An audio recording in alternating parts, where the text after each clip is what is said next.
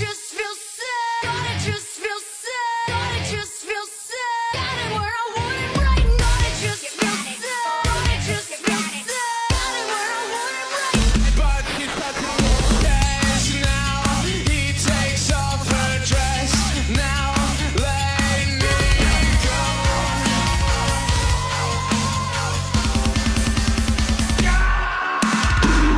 I don't care more.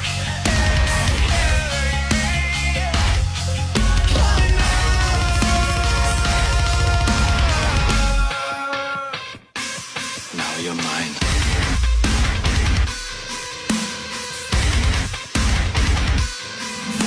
Care. Uh-oh. All right, folks, here we are. Another GD podcast. Tonight, I have a special guest on the podcast to talk not only about his service career and his transition into the civilian world, but also a exciting match that we've got coming up to support local law enforcement here in the state of Florida. That match is happening in the middle of February down in the Tampa Bay area. So if you're in that area, come check it out. We're going to talk about that a little bit later. But Q, go ahead and introduce yourself. Kind of give me a brief rundown. Give me the origin story of how you ended up in Florida. Well, my parents got married. So I joined the Army back in, I think, 06. I got an 11 Bravo contract. Actually got a $32,000 signing bonus for infantry, joining during the surge. Yep. Yeah, You still got all that money too, don't you? No. I had a Camaro and it's already gone. Yeah, exactly. I did have so after Fort Benning and all that good stuff, went to Fort Lewis 520th Infantry, deployed with them to Iraq. Left Fort Benning, went to El Paso, Texas, and I helped stand up the Striker Brigade for 11 AD out there for 417 Infantry, and then we deployed to Afghanistan. During this time frame, my main spot was either sniper team leader, and then eventually sniper section leader for the entire battalion. Basically, I helped set up the sniper sections, run the sniper sections, and people came looking to me for answers sometimes where I had to, ask other people for the answers. So we all do that. After that, I left the Army after just right at 7.5 years. Did 6 months in the Guard. Absolutely hated it. It was probably the worst Army experience I've ever had. And so after doing just 6 months there, I was able to get hired with a law enforcement agency in the Tampa Bay area. Shortly after that, I got on the SWAT team. They heard about my sniper career. I started revamping the entire sniper program after I've seen how bad it was being ran and how the liability was insanely horrible, for a better lack of words. So I took over that sniper section and revamped it completely and took that over. And so now I run the sniper team for my law enforcement agency. And because of everything I did with that law enforcement agency, I started to realize that it wasn't just our law enforcement agency. It was all across the United States. So teams running with no equipment, horrible equipment, their grandpa's rifles, stuff like that. So Okay. Here we are. And here we are. Yeah. So how long were you in the Army for? Technically 8 years, 7.5 active. Active, 7.5 active. Okay. And that was between Benning, you said Lewis, and then Texas? El Paso, Fort Bliss. El Paso? Ugh, Yeah. Bliss. It's pretty good. I actually enjoyed Bliss. So, well, I've driven through Bliss. So you said you were in 25th ID? No. 520th. 520th. Okay. At second ID. Second ID. Yep. Okay. I was in Iraq with the 25th ID out of Hawaii. I was like, wait a second. Different units. You guys have so many different units. It's crazy. So 7.5 years active and you got out. What was your motivation for getting out of the Army at sub 10? So I was really at the point of either I stay in and go career, or I get out and start a new career. And I think the biggest thing that really pushed it is the wars were dying down. Okay. Afghanistan wasn't as rough as it could have been.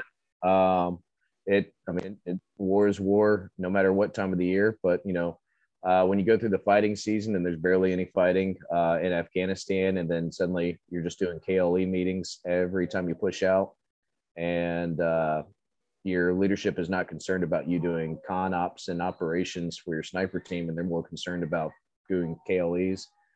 Kind of saw the writing on the wall, and for an 11 Bravo to not have a war, it's not a fun gig. No, it's probably a lot of sweeping the motor pool and like painting the rocks and busy work. Well, I'll tell you this. So when I re-enlisted, they offered me a 4-day weekend as a re-enlistment bonus. That's where we're at. We were drawing down 11 Bravo points. We're at 798, which is pretty much maxed out.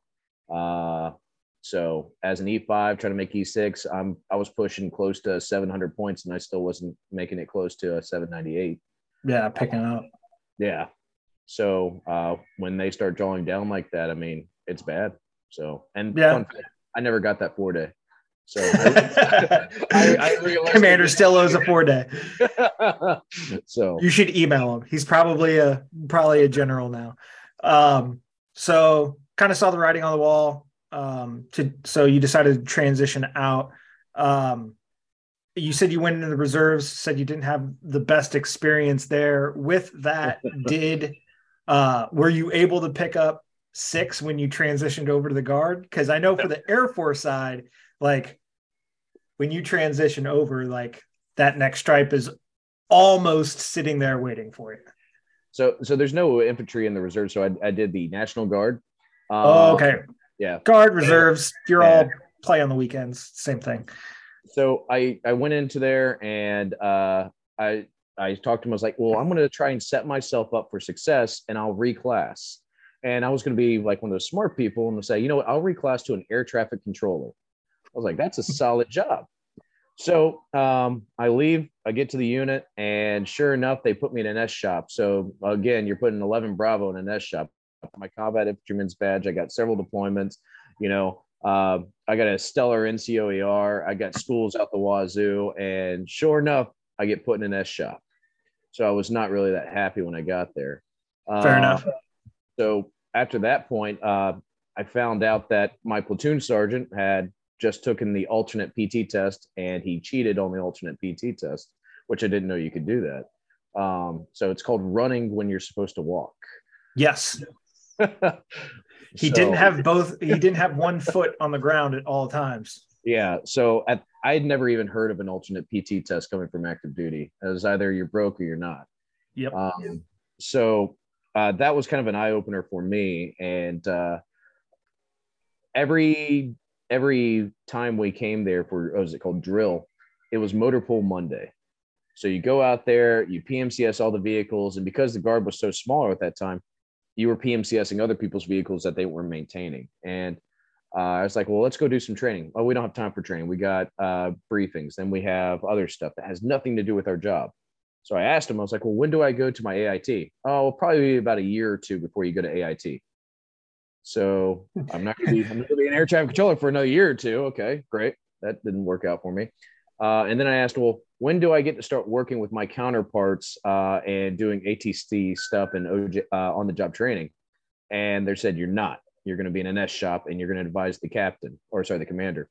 And I'm like, well, what am I going to advise him on? He goes, nothing. You're just going to be in the S shop. So my motivation just dropped. And my plan of trying to become an air traffic controller when I got out and have a nice paying job, that was shot. So that's what kind of pushed me out of the Guard. And the way I left the Guard was I ended up calling Triple Canopy, and I ended up signing up for a contract in Baghdad, Iraq. I had a whip state to go to Louisiana, get certified. I think it was like, I can't remember how long it's training. I think it might have been 5 weeks of training or something like that you're supposed to do at whips to get certified. And after that, you literally just go. And I was supposed to be at the embassy at Baghdad as a designated defensive marksman. I think it's going to pay $550 a day. So I was already leaving the Army, and I was like, well, here we go. We're back into it. So whatever. During that process, I had applied to multiple police agencies, and the hiring process is anywhere between 6 months to 2 years. Jesus. Yeah. And they're not very good at telling you, hey, we don't want to hire you. And they're not very good at telling you, hey, we're going to hire you eventually. Right. Okay. So I got a side job selling guns and another side job working school security to make ends meet. And that was a hard pill to swallow. That was a really hard pill to swallow because at one point I was getting ready to apply to McDonald's because I needed money. Yeah. And, my wife as a teacher, she didn't make much either. So Okay. all my plans were going down the drain. And I realized that even though I started applying for jobs getting out of the Army, nothing was working out. Nothing was set in stone. So that was really rough for me. And that was what time time frame? What year? That was 2014. Okay. Yeah. So Yeah, times were a little tough then. you'd think you wouldn't think it compared to now. Yeah. But it was hard to get a job. And when you talk about veterans preference, here's your veterans preference. Thank you for your service. Have a great day. Yeah. Here's your preference. So a lot of people are like, oh, I'm going to get hired above somebody because of veterans preference. In my opinion, nobody ever cared about it. So, Okay. yeah. So while you were in the Guard, how you said, so if you did 7.5 active and you did 8 total, so you did about 6 months-ish in the Guard. Is that when you were working at in a gun shop and a school security officer, or did that come afterwards? That came with it. Okay, so that was yeah. during your time then, and then you left the Guard, and then you were thinking about going contractor, and then you had already applied to some law enforcement agencies. Yep. Were those around the country, or were those specifically down in your area? It's specifically to my area. Okay. Mainly because my wife, she had just gotten her teaching certificate. Yeah. And she was kind of stuck here, especially as Yep. I think she was somewhere like a first or second year teacher at that time. Right. I mean, So- because just because you're a certified teacher doesn't mean that stuff transfers. Exactly. Yeah. Just like cop time doesn't transfer. Exactly. Yeah. Okay. So you, the Triple Canopy gig didn't work out, I'm assuming. So it worked out, but it didn't work out. I was probably about 3 months out from shipping out to Okay. Whipson, Louisiana. And I got a call from a agency and they said, hey, how would you like a job? And I was like, yes, I would love a job. Yes, please. Yes. So they paid for me to go to the police academy. And Okay. at the same time, I double dip. I also skipped a part. I was also going to college at night. Okay. Night school. Using my GI Bill. So I was working my jobs, going to college, doing as much as I can to bring in money, using the GI Bill and getting my BAH from that just to make ends Yep. meet. It worked out. But anyways, moving back to where we're at, they said, how would you like a job? We'll pay you to go to the academy. And I said, yes, let's do it. And I got the double dip while I was in the academy. So I got paid from my agency, and the GI Bill also paid me a BAH every month. Oh, nice. That's Yeah. definitely beneficial. Absolutely. And then from there, I said, hey, Triple Canopy, time out on this. I'm going to bail on this contract. And because nothing was set in stone because I had not shipped out for whips, they're like, all right, we'll go on to the next person. Yeah. So- Nice. Yeah. Okay. So what was the transition from Army infantry guy to rookie cop guy? What was that like? So the only you got to realize that nobody cares that you were in the military. All right. A lot of people go in there. Even I thought it was like, oh, people are going to care that I was in the military. They're going to show me a little bit more respect. Nobody cares. Mhm. All right. And as soon as you get that out of your head, you can move forward and start acting like a professional out here in the civilian world. But you can draw on your military experience.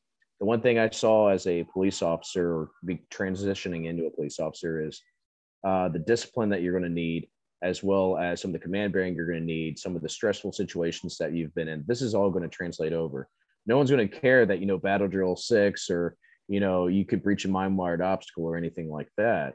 Okay. But what you've learned from prior leadership skills, that's going to help you progress in your job. It's not going to help you. It's not going to help you be a stud or anything like that. It's just going to help you as fundamental building blocks into law enforcement. Okay. So, does that make sense? Yeah. Yeah. Okay.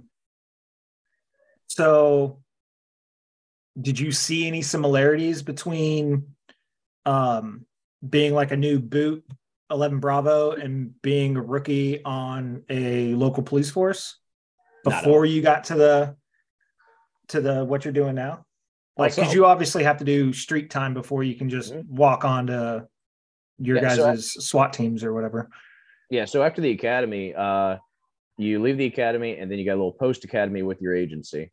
So basically they teach you all the general orders and SOPs for that agency. Okay. And then from there, you go into an FTO program. FTO program is field training officer for those that don't know. Field training. So you go into field training and it's 4 phases, 4 weeks apiece. And you're basically, first phase is 25%. You're going to do 25% of the work. The FTO is going to help you through it so you can learn. And then second phase is about 50. Third phase is 75%. And then fourth phase is pretty much all observational. And you're graded. So, and good luck, because if you fail, you're either going to get rephased or they're going to ask you to resign. Oh, wow. Yeah. So is it stress? And not to mention, at the same time, you're still taking tests throughout that period. Oh, I bet. So with that being said, it is stressful, but it wasn't that hard. As long as you study, as long as you show the motivation to learn a new skill, it's fairly easy. And as long as you don't quiver up on some of the stress, I mean, you're ahead of the pack already. There you go. Yeah. So now, how long have you been with your department? You said that was the 2014 timeframe. So you've been in law enforcement since what, 8 years now?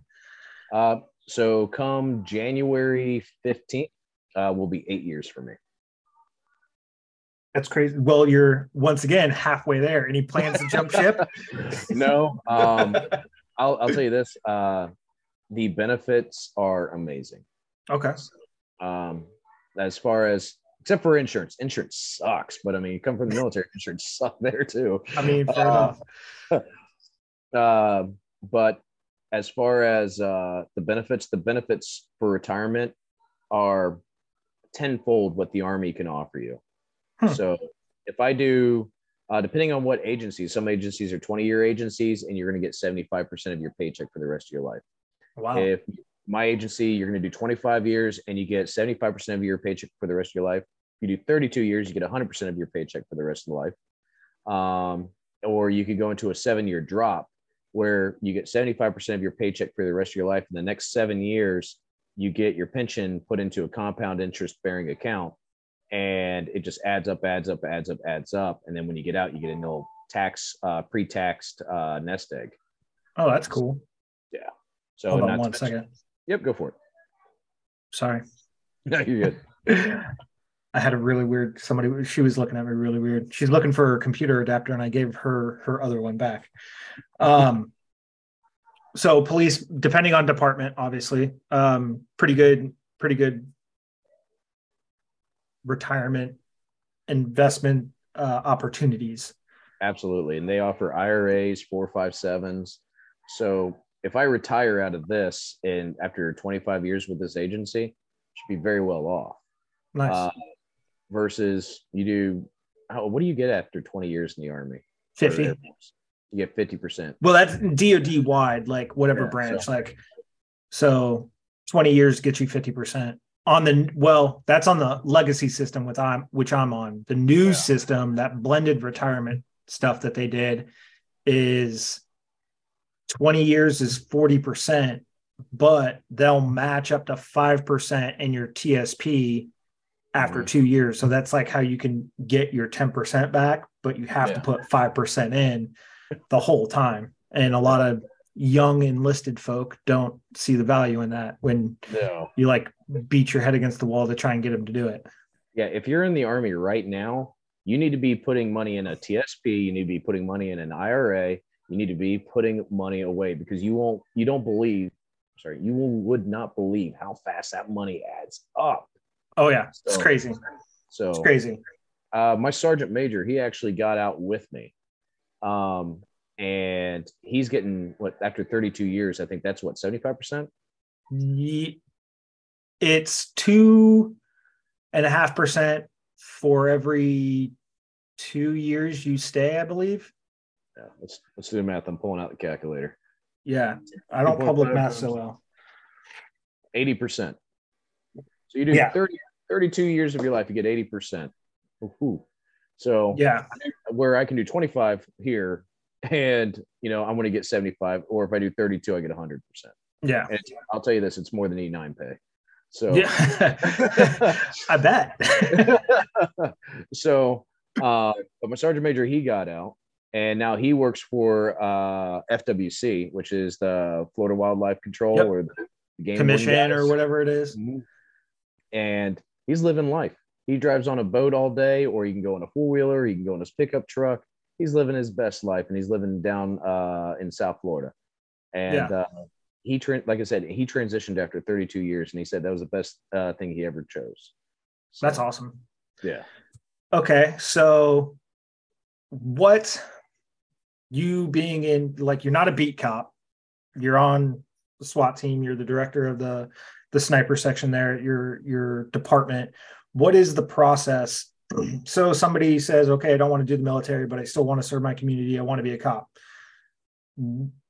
What is that path in to being a cop? Because you know how it is for the military. You get in, you do your first few years, and then you have the opportunity to change your MOS to go, be EOD or go be an air combat commando or go do SF or Ranger or do any of that stuff. You can get those kind of shred outs. What is that like inside of a police department or a police agency? So a little fun fact. So I've been an undercover detective. I spent 5 years as an undercover and 4.5 years as an undercover. And then I did, patrol first, and then did the undercover work, left that for a bit. And now I'm a field training officer. But I serve on a part-time SWAT team. Okay. So the question is, you got to ask yourself, what is your overall goal? So you're an EOD brat, right? Yep. So my agency doesn't have EOD, but we have EOD dogs. Okay. But if we go to our neighboring agency, we have guys who are EOD cops. That's all they do is EOD stuff. They're a full-time EOD team. Yep.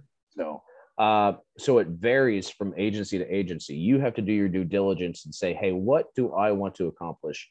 What's my overall goal? And what realistically do I have to offer to make sure that I can make that goal? So for me, when I chose this agency, I chose it because I needed a job. Fair enough. I applied to multiple agencies. And these guys called you back. And these guys called me back. And I will say this, I got lucky with this agency. So coming out of the Army, and you're going to start from the bottom. That's where that ego you have to leave at the front door. Oh, I'm big bad 11 Bravo, 18 Delta, CAG, whatever. Leave it at the door, man. Nobody cares. Okay. You're going to be working with other Green Berets. You're going to be working with other 11 Bravos. You're going to be working with PSYOPs. You're going to be working with truck drivers. And guess what? Nobody cares what you did. Right. So leave the ego at the front of the door. You are starting from the bottom. Okay. Because you're not the only veteran that's applied to this company, especially especially down the 2014 timeframe where points are maxed out and people are leaving. Yeah. So leave the. I mean, if you think about it, that's about to happen all over again. Yeah. So anytime there's a drawdown, good luck. Well, not even that, but we're hitting the peak of the GWAT baby. Right? Very so. Yeah. I mean 9/11 was 21, 22 years ago now. I'm feeling old now. Right? So if you think about it, like I joined in 03. It's about to be 2023. So I'm about to hit 20 years. So like the people that came in right before me are either staying in, have either gotten out or staying in, or they're going to retire. Like we're going to hit a drawdown and a plus up, like, because everybody's like, well, I'm going to stay for this ride to 20. Like I got 3 friends that I was all at my first duty station with that have already dropped their paperwork. Yeah. I'm like, dang, time flies. Yep. Or you got Joe's, you're already making E7. Oh, God. Tell me about it, brother. Tell me about it. So, but just getting out of that Army mindset and just realizing you're starting from the bottom, draw on your past experiences, but know this, nobody owes you jack. Okay. Nothing. Nobody owes you anything. You got a job, now prove that you're worth the position they gave you. So start from the bottom, be as proactive, be as smart as you can be. Excuse me, burp. Hell yeah. So what I would recommend is if you're getting into law enforcement, start studying case law. Start finding the people who do really good on the streets and start learning from them. Draw from them. Find mentors, okay? Be humble and have some humility. You're going to screw up a lot, all right? You're going to arrest a guy and realize, oh, crap, I forgot one of these most basic things, and now my case is dead in the water. Right. Or, hey, now I have to unarrest him. Cuffs come off. Hey, sorry about that. I screwed up this investigation. Have a great day. Right. So you're gonna have that some days. And once you start learning that and getting experience and getting a good street reputation, you're going to find yourselves in positions of high stress. You're going to get into a fight out here. All right. Well, depending on your agency, there's some agencies where, you know, your biggest concern is somebody lost a dog. I mean, okay. But if you go to a high working agency, you might be chasing somebody on foot every other day. You might be in pursuit once a month. Who knows? But you're going to get a street reputation from that. Then now you're going to get past your probationary period, which is about a year. And then they're going to say, hey, SWAT tryouts are coming. Guess what? If you weren't PTing before and you're still eating 4 pizzas a week like you were in the Army, but not going to the gym, it's going to show. And guess what? There's people at that agency who've tried out for SWAT 5 times in a row and still haven't got it, but they're putting in the work still. Right. So that's where you need to shine again. So the getting out and being a lazy bum, I mean, you got to figure it out. So it doesn't stop once you leave. So that's where you coming back from the military is, hey, I'm disciplined. I study my craft and I become an expert in it. And I'm physically fit and mission capable. Okay. Everything's competitive in the police world. So, yeah, if you want the spot, you got to earn it. But again, remember, nobody cares that you were in the Army. Okay. So you said something interesting there. Like some agencies, you know, their most hot button call could be somebody lost a dog, or you could be getting in a chase or going hands on with somebody. What is the ops tempo in a South Florida police unit like for you guys? I mean, you said you're on the part-time SWAT team, so like you're an FTO right now, like you said, but you're on part-time SWAT. So like, how often are you guys getting spun up to go do something? All right. So we get spun up for generally 2 reasons. One, there's a call up for a barricaded subject or some type of very dangerous situation involving, hey, SWAT, you need to deal with this. Or B, you're called up for a high-risk search warrant. Okay. And my first, let's say 5 years with the police department, it was just going. We were probably doing a high-risk search warrant probably once or twice a month. After the beginning of COVID and the civil unrest throughout the country and all that good stuff, that dropped it drastically. Really? Very. And we're not the only agency to experience that. Agencies across the nation have, for lack of better terms, been neutered as far as how much they're doing high risk search warrants. Is that based on agency policy or crime going down? Definitely going to be policy. Okay. So, in our high, I want to say it was last year, we had one of our highest years of homicides and shootings Okay. in our city. And we only did maybe 3 search warrants that year. Wow. Yeah. So what you're saying is come strapped. Yeah. So, but like I said, the crime is not a good picture of how many search warrants we're doing. Okay. It's what the agency is going to allow you to do. I mean, were you guys doing a lot of drug searches before? I mean, if Florida is now legalized marijuana and you guys were doing a crap ton of marijuana hits, like if it's legal now, like would that be a reason why the hits would go down or the searches? Well, so the SWAT team is only used when it's a high risk warrant. So Okay. high risk meaning not because this guy has a gun, but he has a gun and he's pointed at somebody, threatened somebody's life before. He shot a person before. He's killed somebody, and he did his jail time, and now he's out just slinging dope again.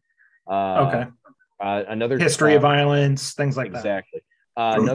Another reason we would use the SWAT team is if the house is barricaded.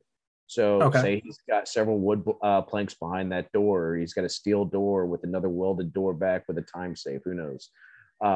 That's our job to get in that house. That would be another reason that they would use us for a high risk search warrant.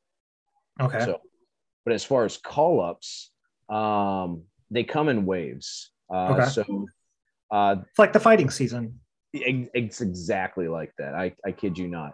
I think last year we had 6 or 7 call-ups all within a 3-month time span, and we had none for the rest of the year. Wow. During that call-up, we had a serial killer. At that time, he had, I think he killed 1 or 2 people during a drug rip, hid at his parents' house, killed his mother, not his mother, his grandmother, killed his uncle, and killed his aunt, took a baby hostage, and shot his mom, and the mom got away. So Now, does that just count as a murder spree, or is it actually a serial killer? Like, I mean, to me, that's technically a serial killer. okay, It's fair enough. 2 separate incidents. Okay, fair enough. I mean, because you think serial killer, you're thinking Jeffrey Dahmer, not just a dude that's killed a bunch of people. According to the FBI, that's also technically a mass shooting because there's more than 3 people shot. So, I mean, yeah, so true. Yeah. But the CDC did take off self-defense shootings from their firearm death statistics. So, yeah, the FIPers. Fibbers. But the other thing would be is like, so this year, I think we've only had 2 or 3 call-ups. And again, they're all recent. right. And that's just your department. That's and like just my department. but like we're not obviously going to say your department, but like we don't know how big of a general area your department covers. Because I mean, let's take where I'm at, right? Like you've got the Valparaiso Police Department. Valparaiso is maybe like 5 square miles versus Fort Walton Beach, which is like 50 square miles per se, like as an example. So if you guys are Val P and you're getting 3 a year, 3 in 5 square miles is a lot, right? So, I mean, given however big your response area is, air quotes, like it's probably going to determine how many call outs you guys are getting. So that'll do it. And also the density of the crime. And it's not necessarily just high crime areas. We had one the other day. The person lived in a non-high crime area, and he ended up breaking some windows in the his own residence, taking his son hostage, driving around the city recklessly, and then crashing under a bridge, and then putting scissors up to the kid's neck and then almost choking the kid out. So yeah, Man, what are people thinking these days? meth is a hell of a drug. Okay, meth is meth is a hell of a drug. Yeah. Okay, so you being the sniper section leader for the SWAT team, like Mhm. you guys are getting called up. That's SWAT in general getting called up. Like just because SWAT's getting called up, you guys aren't sure if you're going to be employed in that situation or not. So you guys are obviously spinning up as well. How many times are you guys implemented into stuff like that? So with our team before, it would be like we would allow the SWAT commander to say, "Hey, we don't, we're not going to use snipers yet or anything like that." And that's the way it appeared. And I think what happened was, I think the SWAT commander at the time had lost his confidence in the sniper team. But we can get more to that. That came down to equipment and training. But now when I show up, we basically assess the situation and we say, "Hey, let's get a sniper going." If the guy is inside and we have a foothold inside and we're not going to let that foothold go at any time, I mean, there's no real reason for a sniper. Or, Right. Or let's say he's, sorry, a dog. It's all right. Your cat's been hanging out with us this whole time. Oh yeah, both of them over here. It's okay, Maggie. So anyways, what will happen is we'll assess the situation and then we'll push out as needed. Okay. If, let's say, for instance, well, I'll just go for the guy in the pickup truck who crashed it. We set up off of an interstate, and we were probably about 200 and I want to say it's 230 or 270 yards away from taking a shot, just because of the terrain. Right. And we were the ones who had some of the best eyes looking into the vehicle, seeing what the suspect was doing. Before we got a robot actually in and watching the suspect, versus we had a call up a couple of weeks ago where the guy was up in an attic, and what had happened is they'd just done a couple of armed burglaries and they established a foothold in the house where there was no need for us to. Yeah. I mean, there's no reason for a high caliber long gun in a 4 foot space. Exactly. And my guys specialize in, we're taking, more than likely, we will be taking either a hostage shot or a snapshot from him coming out the door and shooting at people. Okay. And those ranges, the average national range for a shot is about 75 yards. Right. It's within 100. Yeah, for sure. Yes, absolutely. But like, do you happen to know what the average shots taken in a year by law enforcement DMs is in a given year? I do not know this year. And there is the American Sniper Association. And every year they put out a book called the Sniper Utilization Report. Okay. And what that is any time there is a sniper situation, what they will do, they'll go and reach out to that sniper and say, "Hey, how far were you? Where you want to drop? Check your connection a little bit. You're breaking up a little bit. Hold on. Hear me now? Yeah, say something again. Hello. Yeah, you're just a little scratchy. Okay. Well, there you go. Perfect. Yep. Awesome. So where did I leave off at? They'll go and ask them what equipment they were using, yes. Things like that. So they'll go on, they'll ask them what equipment they were using, how far were they, what round they were using, what gun they were using, anything and everything any gun guru will want to know. And you can still yourself buy that. If you go to the American Sniper Association, they have a utilization report published every year. Okay, so, awesome. I believe the guys over at CR2, I think they talked about it a while ago. And I know you're familiar with Brian Same. He harps on that one as well. Okay. Yeah. Interesting.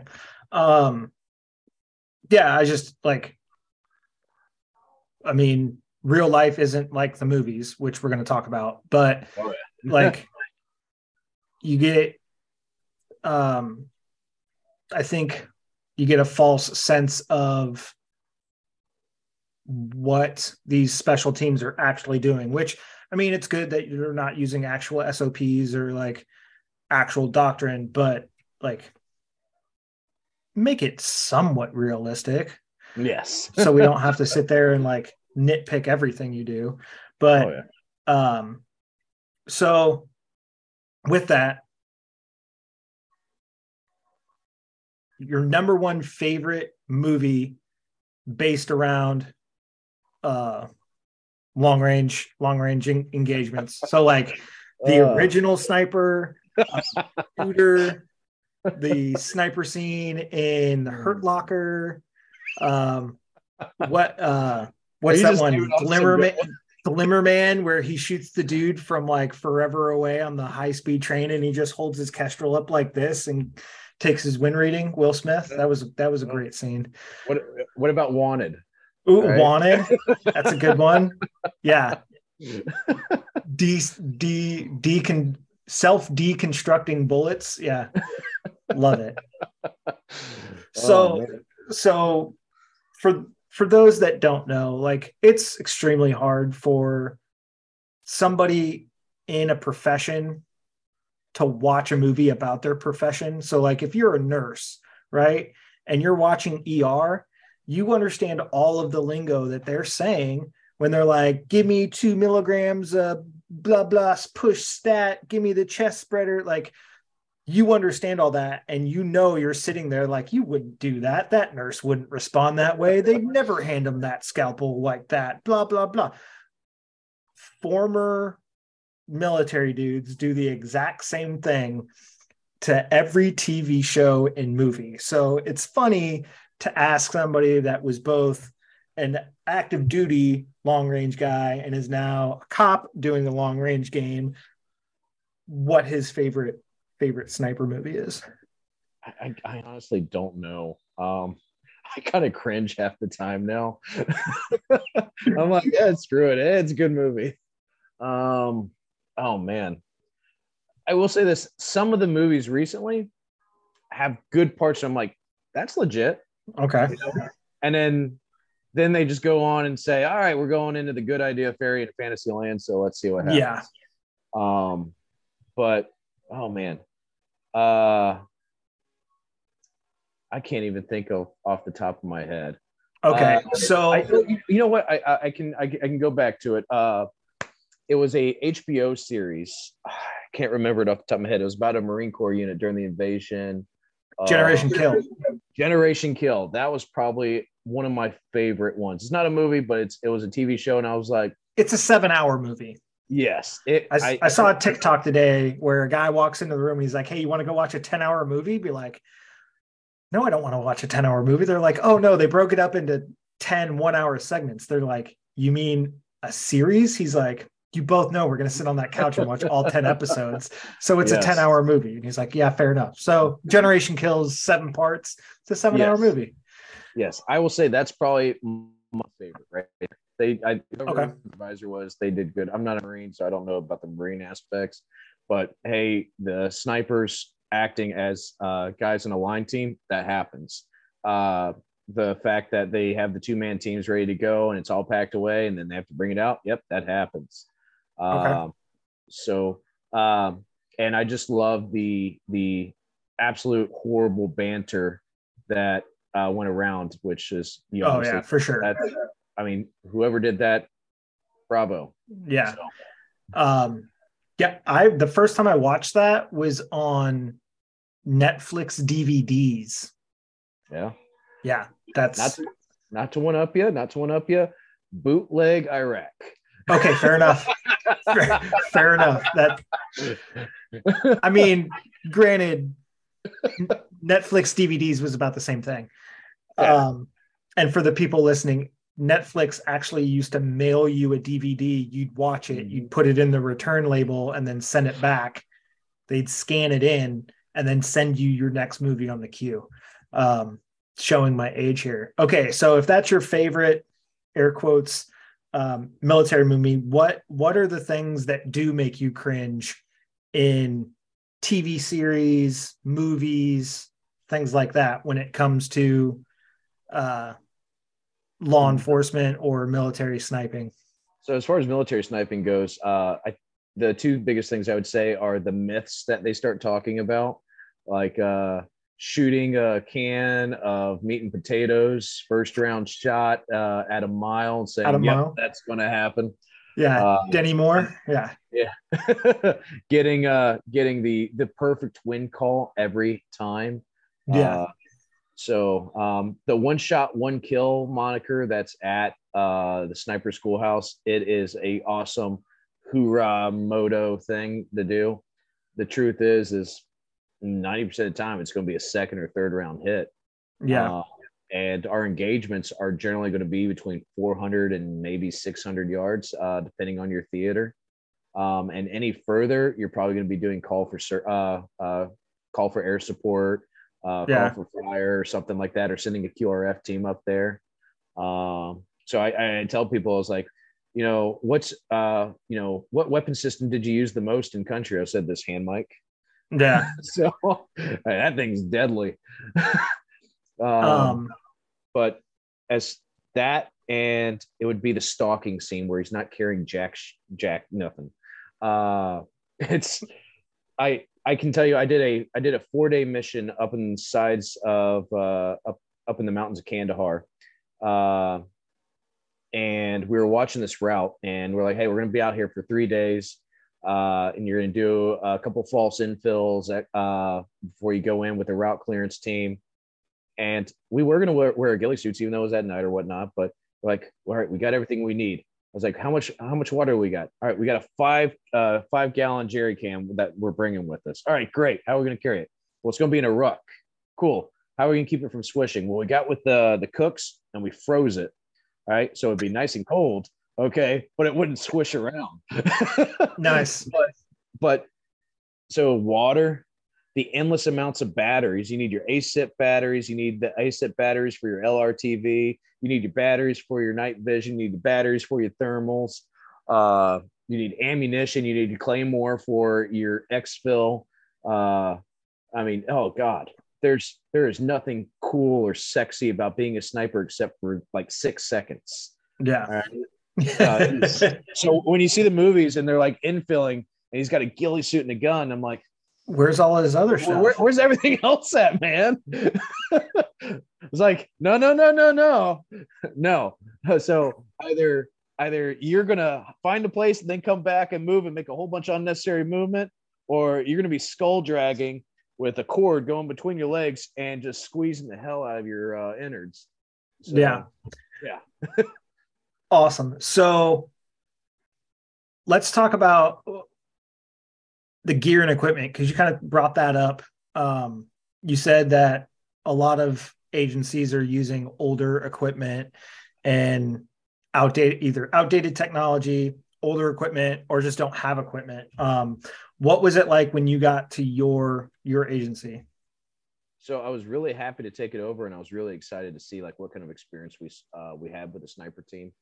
And they had just got brand new sniper rifles. Like, yeah, we just got away from our Remington 700s, and I was looking at the Remington 700s, and they had 6 people on the team and had 6 different rifles. Okay. All with different variations of contours of barrels, different scopes, MOA turrets, mil reticles, or turrets that didn't even spin.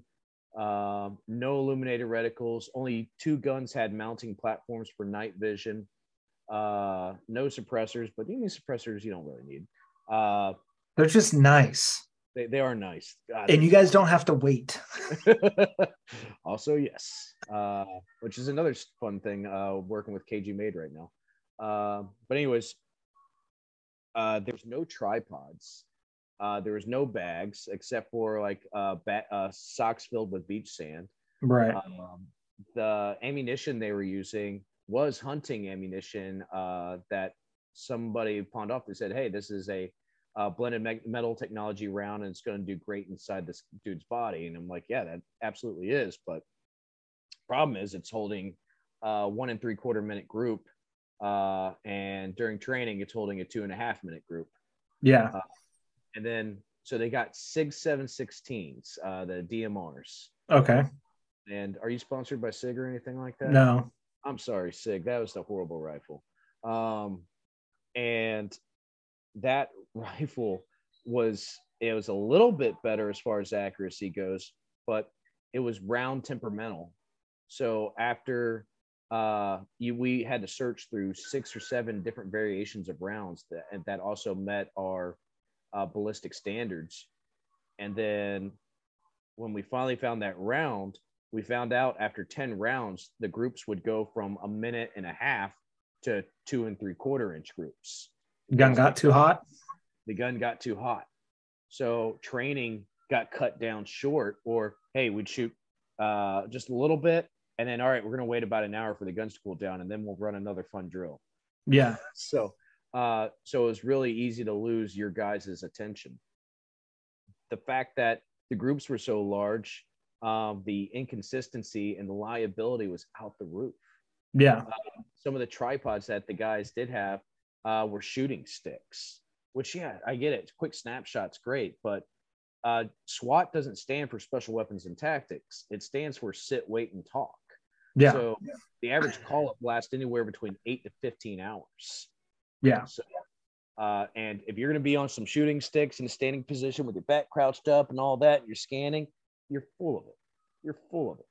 Yeah. So, and I started asking guys, I was like, how often have you had a prone position? He goes, oh, I've only had it like once.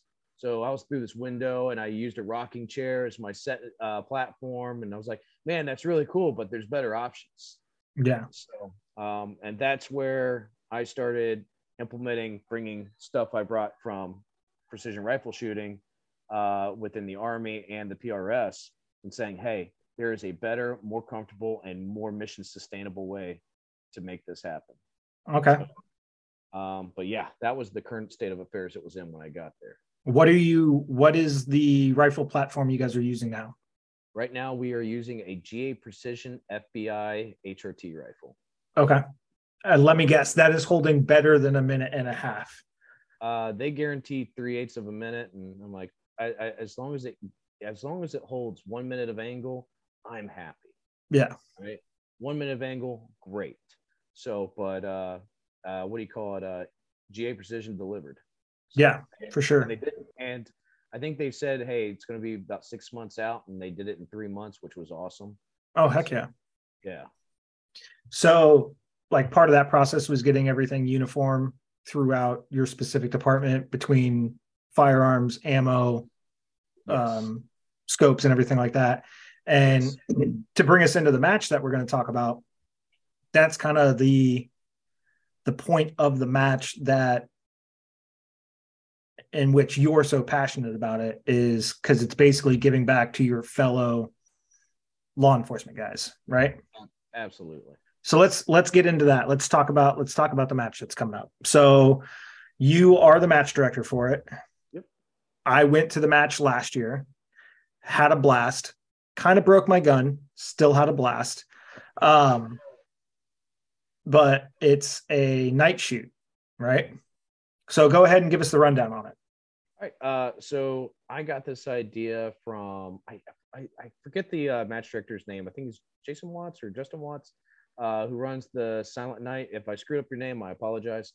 And I called him and started talking to him about the Silent Night and how he did it. And he was using flagpole lights to illuminate the targets. Okay. And he gave me the rundown of basically how to do it, from target hit indicators to what you're going to need to keep the lights on, or what kind of batteries, how much light do you need, and target maintenance, stuff like that. And even don't put the lights up on the target too close, because the spalling Spalling's going to break the lights.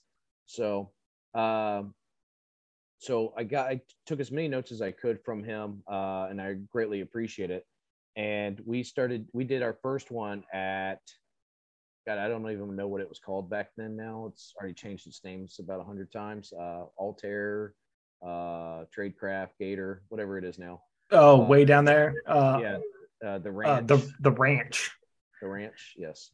So we held our first one there, and it was awesome. It was a great success. I was stressing out the entire time. Like As most match directors do when they put on a match. In fact, every time it gets close to it, I'm stressing out. This one's pretty well planned this year, I believe, and I'm stressing out about it still. But the match went off without a hitch, and that year we were able to buy 6 complete tripod kits, including vices from Hog Saddle. Then we bought infrared lights as well, range finders. And that was for my agency and another agency. Okay. So, and the biggest things that killed me was I didn't have a lot of people. I think we only had 38 or 40 shooters that year. Okay. And then the overhead from the match. Yeah. But I've been trying each year, and I tell everybody, it's like, listen, I don't keep a cent of this match. Right. At any bit of money I get, it goes into equipping these guys. Because you're not a full-time match director. You're not running full-time matches or anything. You don't have your own range. You're not running matches monthly or anything else like that. You kind of find a venue that's having matches and then just go talk to that match director, right? Yep. I mean, I don't want your money. I'm gonna say I want your money to buy the stuff for the guys, but I don't want your money to better myself or anything like that. I mean, I got a job. I can figure it out. Right. My job is to make sure that these teams, that their agencies won't buy equipment for their snipers because it's between that limit of too expensive and not needed. Right.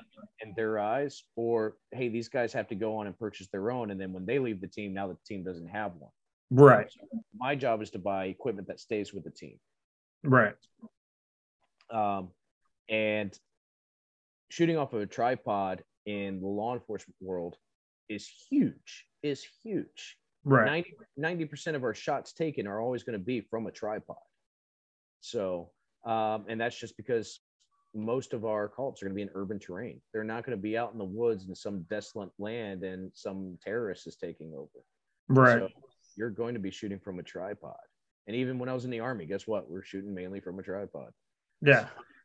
Like it's hard to shoot up into a window in a suspect's house when you're prone on the ground. You need to be elevated. Exactly. And getting the right equipment, and that is to increase the safety of not just other officers, but the civilians. If you're a hostage and the sniper is shooting off of hunting shooting sticks, okay, and you have approximately, just let's say a 50% exposure, all right, and he's wobbling like this, and the shot's at 50 yards, do you feel safe? No. Let's throw in the other factor that we had in before is his gun shoots a 1 3/4 minute group. Yeah. Okay. Good luck. Yeah. So that's where I'm trying to get away. This isn't Speed. We don't shoot the hostage. That's a good movie.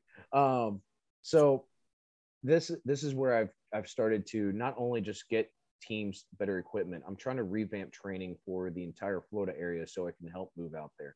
There's still companies out there teaching something so old, so Archaic that it's an absolute liability to be teaching it still. Okay. Yes, the average shot for a sniper in law enforcement is going to be 75 yards. My guys train out to 800 yards. Right. They qualify out to 600 yards. And why do they do that? Because when you get more confident out there, that 50-yard shot becomes a hell of a lot easier. Yeah. Right? So I try to build confidence in my guys. And not to mention, our last call-up we had, the engagement was going to be between 230 and 270, and it was going to be a hostage shot. Yeah. So you got to really ask yourself, it was like, what do you feel capable of? I spent a week up at Hat Creek just the other day, and I was talking with Corey, who's a very special person within the military community. Let's keep it that way. Yeah. And he's telling me, what are your capabilities? And I'm like, I think we can do this, this, this. He goes, no, what are your capabilities at any moment, any time? And that got me really thinking is I don't know my capabilities. So Right. he goes, for us, at 200, at I think he said 300 yards, I know I can hit anything that's 6 inches or bigger in any wind, any rain, any position. Okay, I was gonna say 6 or 8 inches. All right, I was like, Yeah, 2 MOA. yeah, that's really big. He goes, yeah, but that's any time, any wind, any range. So what are your capabilities? It's like, I don't know. Now I got to figure that Yeah, out. now I got to figure it out. Right? So, and it doesn't matter what me as a person, my capabilities are. It's what is my team's capabilities. And some of that's going to come down to the proper equipment, whether it be tripods, the firearm, the bullet, the scope, anything like that. And that's what I'm trying to get law enforcement into, because there is no standardized sniper school for snipers.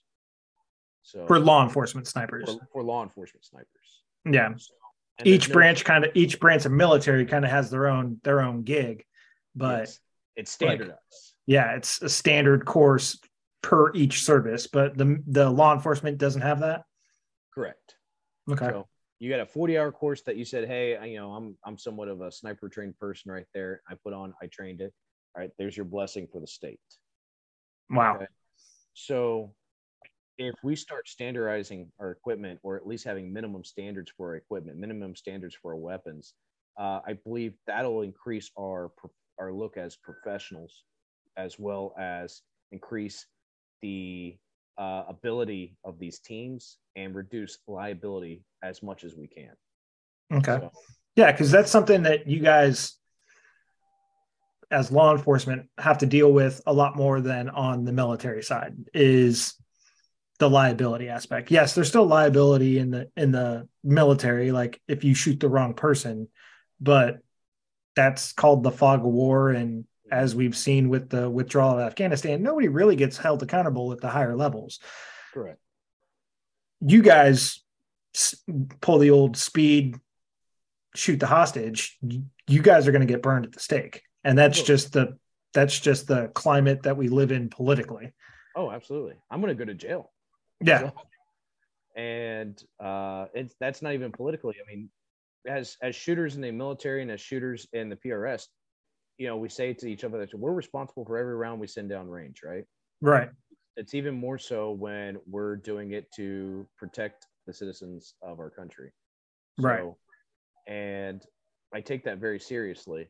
And that's why I push my guys on the sniper teams to take it more seriously, because when nobody cares if you shoot a bad guy in the face, nobody's ever going to talk about that again after a month. Right. Okay?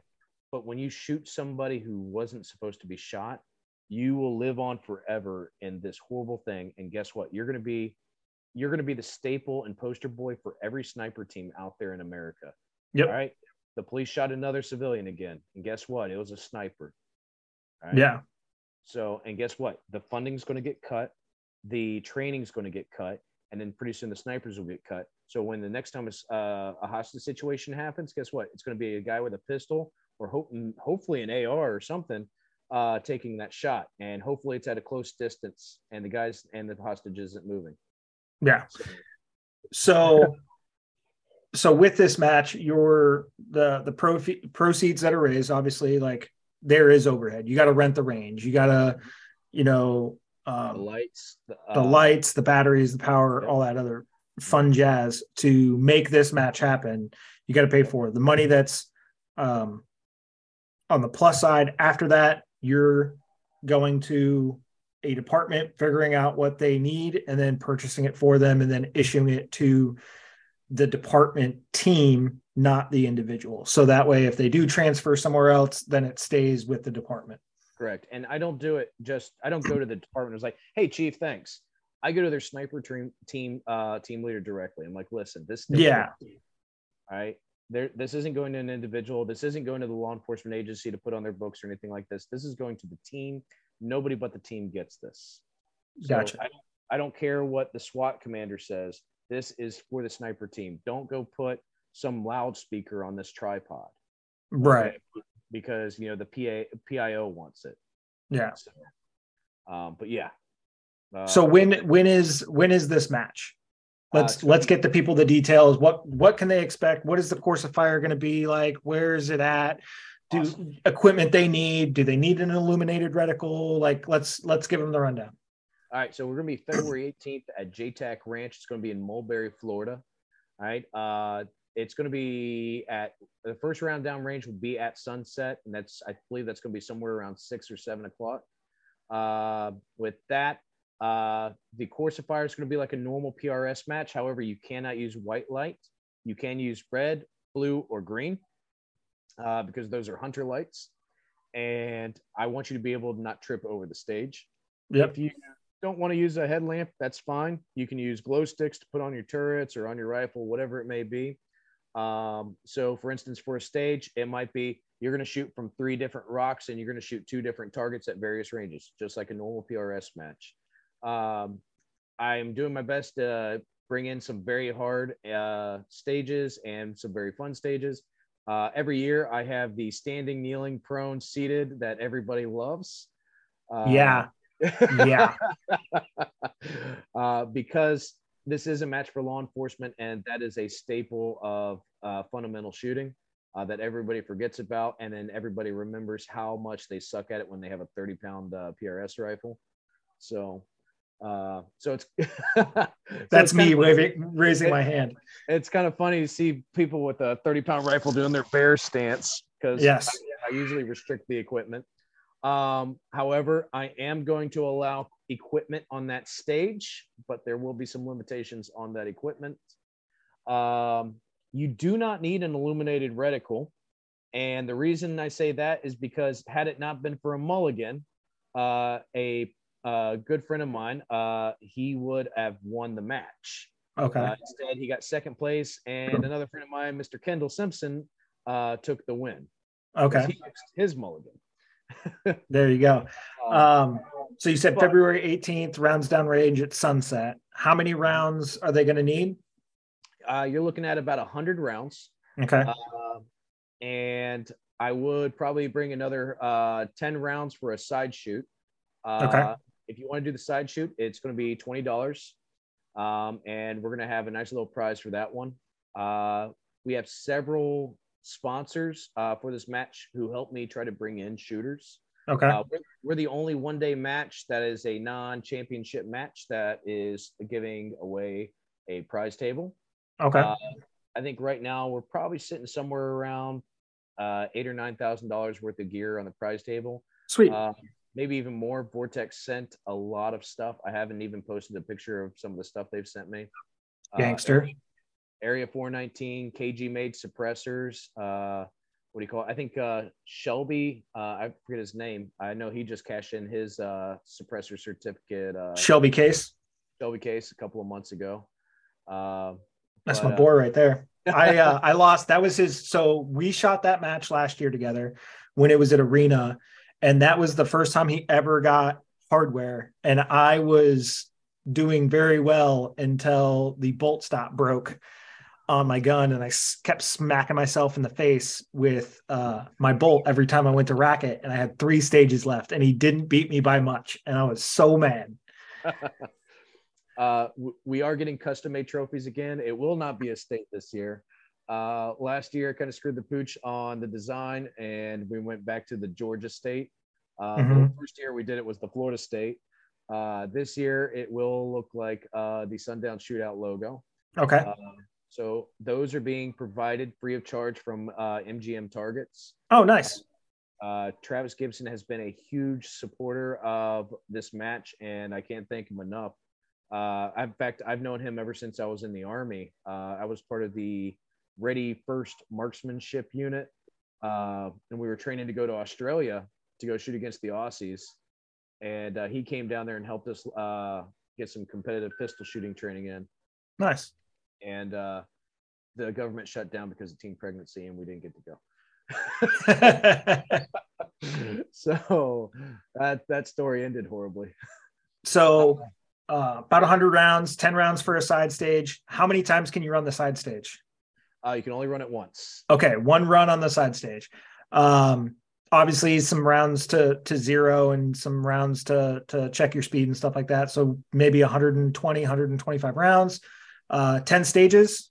10 stages. Okay, 10 stages in the dark.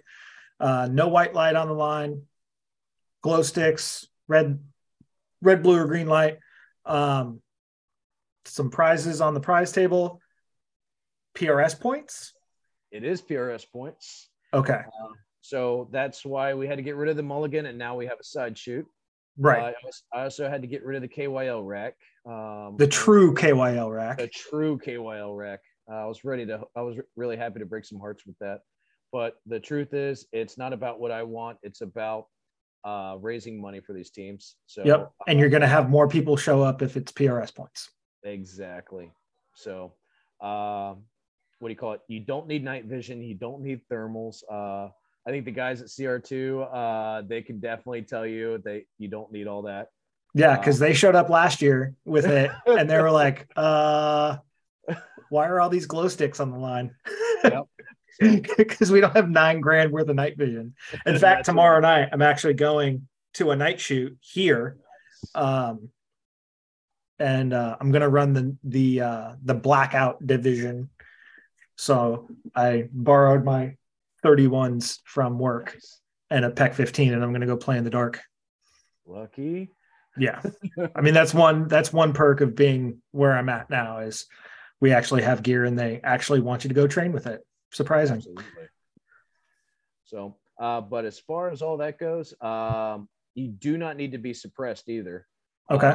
Unlike most night matches that I've seen, there used to be one on the East Coast, and I guess it disappeared all of a sudden. And now there is I think there's still Silent Night on the West Coast, but that is, you're required to have a suppressor. You're not required to have a suppressor for this. Yeah, So, this one is kind of out in the sticks, so that's nice. So seeing as how it's going to be at night, what is your given range? Like your average range and your average target size. That way somebody's like, oh man, I'm not very good in the day. I don't want to show up at night and get completely broken half. Like, so I'm very generous with the targets. And the reason I am is because you can't really see wind out there. Occasionally you can. Yeah. I think a lot of people were really surprised when they were seeing Mirage at night, when they saw some of the targets lit up. And then I was like, that's something you just don't get to see every now and then. Yeah, nobody's really laying down at night with their bolt gun being able to see Mirage. Like, yeah. And if you are, please tell me where I can do that. No shit. But with that, what I would definitely say is the targets are going to be very generous. They'll probably be about 2 MOA targets generally. We will not go out to 800. And the reason being is because at that point, we're not going to really see much splash out there or anything like Right. that. The match is heavily positional. Right.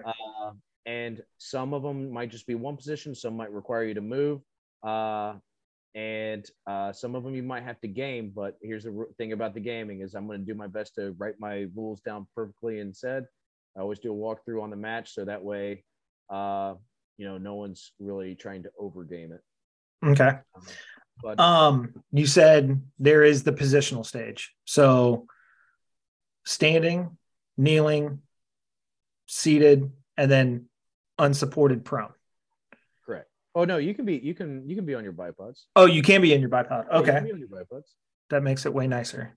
Yeah. Thank you. I'm not gonna be that mean.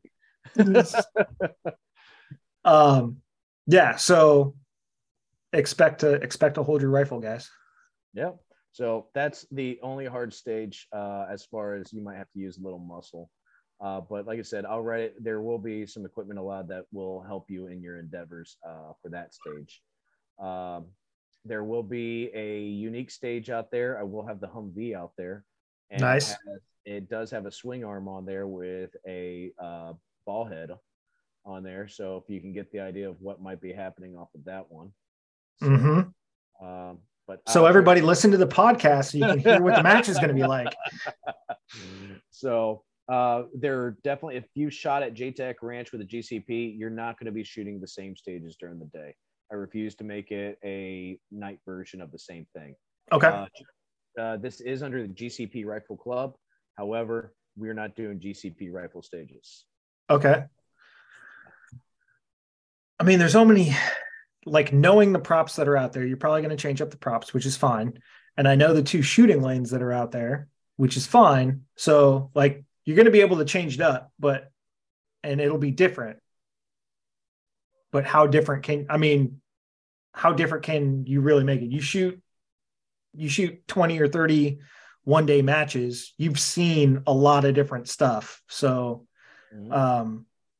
is there going to be moving from one position to a different position? Sure. Is there going to be, moving heights? Sure. All it is position building. So Exactly. don't think about it as, oh, I'm not going to be able to see what I'm doing. Like if you've got a red light, like around your neck or whatever, you'll be good.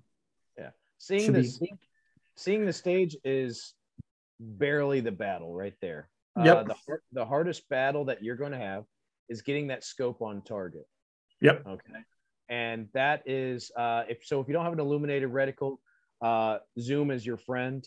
And you got to find that target and then zoom back in on it and keep that reticle on there. If you have an illuminated reticle, zoom's still your friend. Oh yeah. In a sea of black, you still got to find the correct target. Yeah, because the target is lit, but the berm isn't. So when you fire that shot and you don't see where you missed, good luck. Yeah. So, but definitely a challenging thing. It's something new. And I think a lot of the guys, if you're a hunter, if you like shooting coyotes or doing any type of pig hunting at night, this will be something for you. It's like spotlight shooting, but very far. Yes.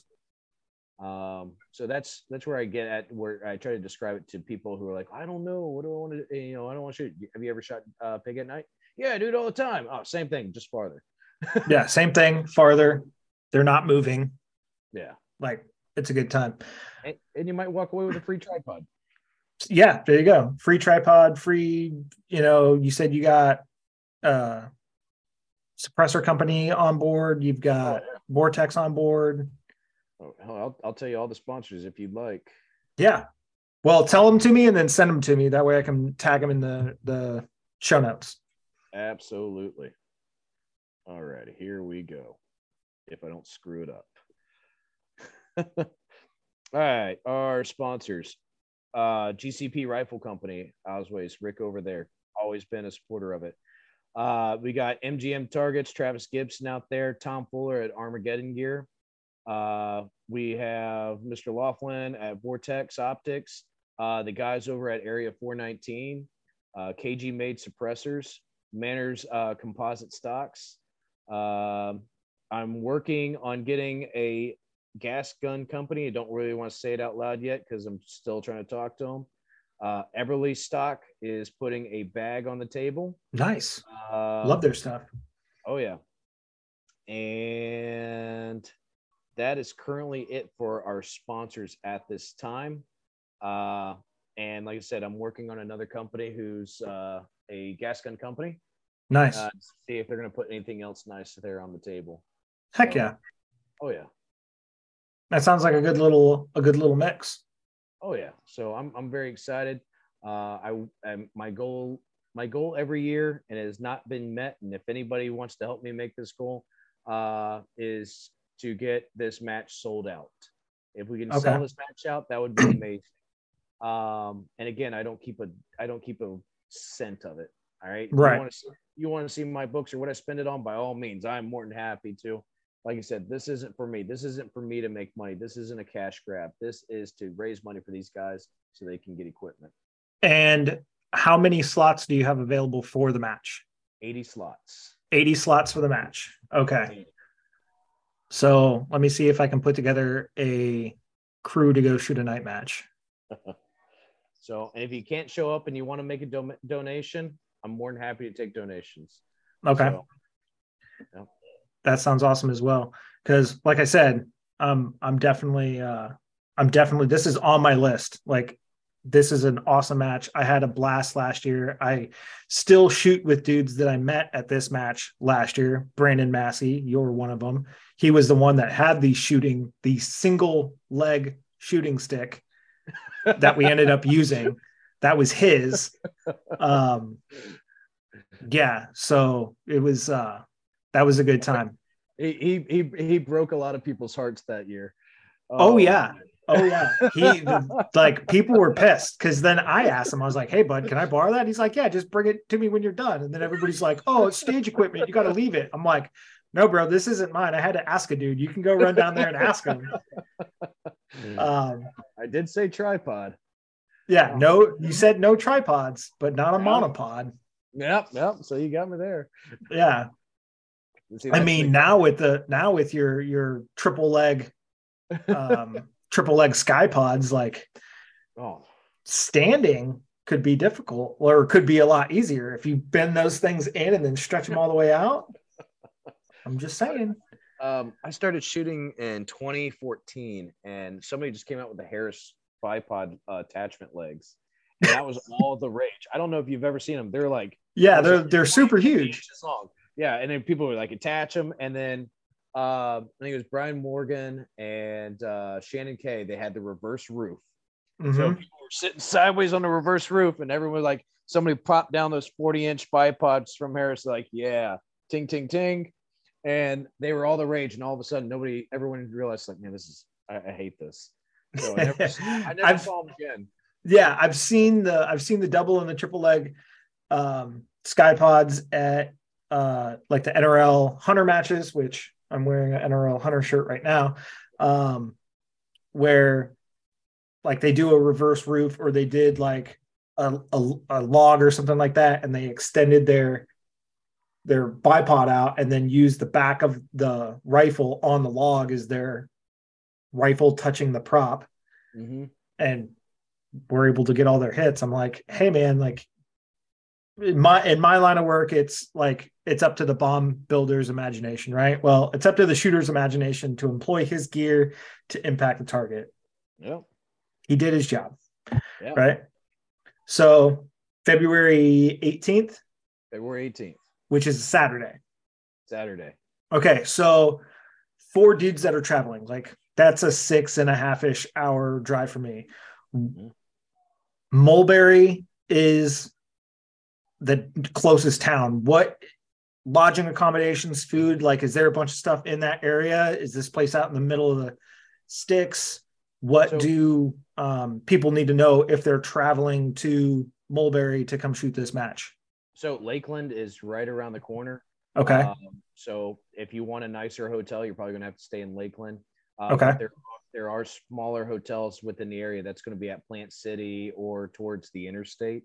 Okay. There's a Days Inn right off the interstate with a Waffle House. So if you're religious, as far as going up to Altus and getting your Waffle House in before you shoot, by all means, there's a Waffle House over there. So get that done. But as far as lodging and food, you might have to drive probably about 15 minutes before you get something from the range. Okay. That's not bad at all. Yeah, because I mean, I usually just crash on the floor with Rick and Corey for the GCP matches. So just letting people know, because like when it was at Georgia at Arena, like I can make a 3.5-hour drive after the match. That's not a problem. I'm not making a 6-hour drive after the match. No, that's not going to happen. Especially when it's going to get over well into the night. I think we were done last year at like 10. No, we were done at 12. So no, we're done at 11:30, and then awards were done at about 12 o'clock. Okay. Yeah, so definitely get a hotel, crash with some buddies. I'm going to see if I can put together a team. I'm really going to try and figure out if I'm going or not, and get a team together and come down there and see if team Altus boys, team North Florida can put something together for you guys. Have a good time. Absolutely. So with the awards, or what, first, second, third divisions, top mill, like what is that looking like? Is it following the standard PRS flow for awards? There will be a first place, a second place, a third place, a top tack, and a top mill. Okay. The top lady, top junior, and all that will get a nice little shout out. The top production will get a nice little shout out, and their points will still count. Okay. As far as getting trophy hardware, top 3, tack and mill. Okay. My goal is to make sure that a law enforcement or military guy takes at least first or second. So hopefully I'd like to have a really nice show up with those guys. So, Yeah, for sure. For sure. I can I'm thinking of one LE that might be able to make it. Yeah, man, what else do you want to throw out there? We've been jacking our jaws for like an hour and a half now. What do you what else do you want to put out there between military service, your law enforcement? There's a bunch of other law enforcement questions that I want to ask you, but those are going to have to be in person over a beer and not on a public forum. Oh yeah. I will say this as far as if you're transitioning and getting out, because I try to do my best, and I think I've said it more times again, is nobody cares about your military service, so get that out of your head.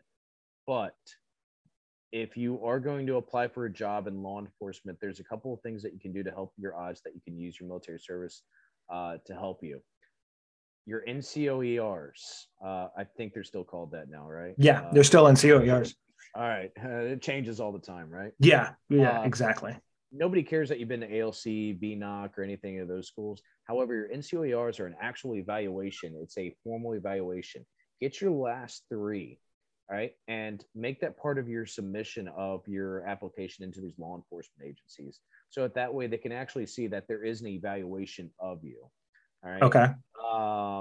If you're going to get a resume done, don't put your weapons qualifications in there like, oh, I scored expert every year on the M4. Put some leadership schools that you have been to, put a normal resume together, put actual leadership time, and anything that you can show that, you know, you're not a robot, you're not a killer or anything like that. So take that and find a professional resume writer if you can, or find somebody who's in the workforce in recruitment or anything like that, and have them build your resume. Right? I know ACAP is filled with people who left the Army, all right, to join the civilian world, to tell you how to get into the civilian world without ever being in the civilian world. ACAP was miserable for me. Yeah, and ACAP, for those that don't know, is like the military's mandatory transitioning program. For the Air Force, it's called TAPS, Transition Assistance Program and Services. So that's just the Army's version of it. It's basically like a week to 2 weeks of getting a bunch of briefings that you're not really paying attention to. Somebody that got out of the military is going to tell you, oh, this is super important and this is how it's done. But they've already secured a job and have probably been doing it a while. So they haven't actually transitioned in quite some time. Exactly.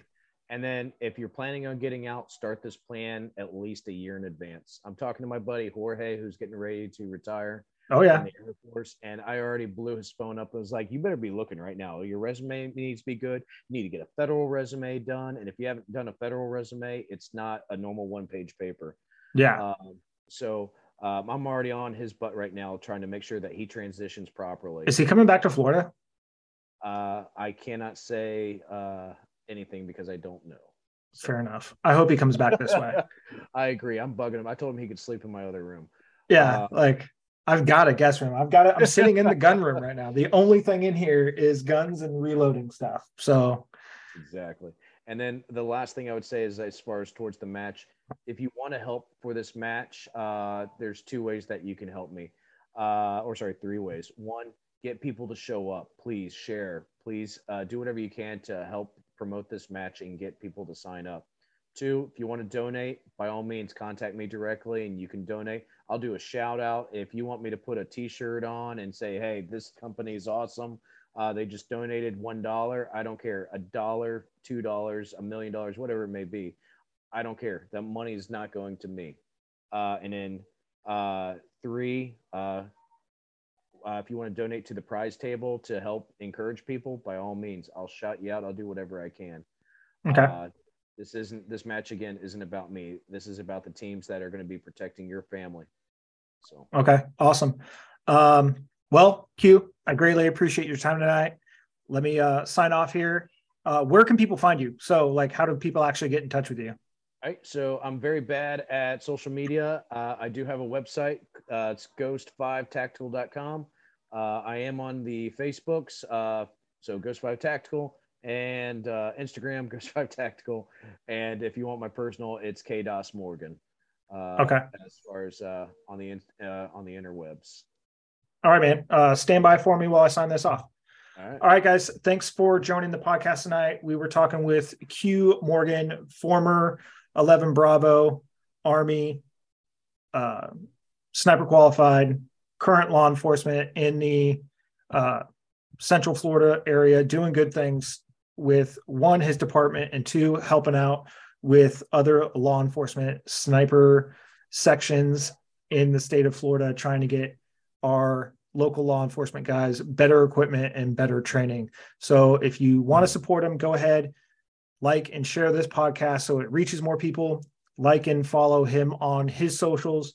My socials are at Hot GD Rod on Instagram, at Another GD Podcast on Instagram, guy.demarco.84@gmail.com is the email address if you want to hit me up. If you guys have any questions, comments, concerns, hit me up, let me know, and I can get you in contact with Q or get you questions on anything else. All right. Thanks, guys.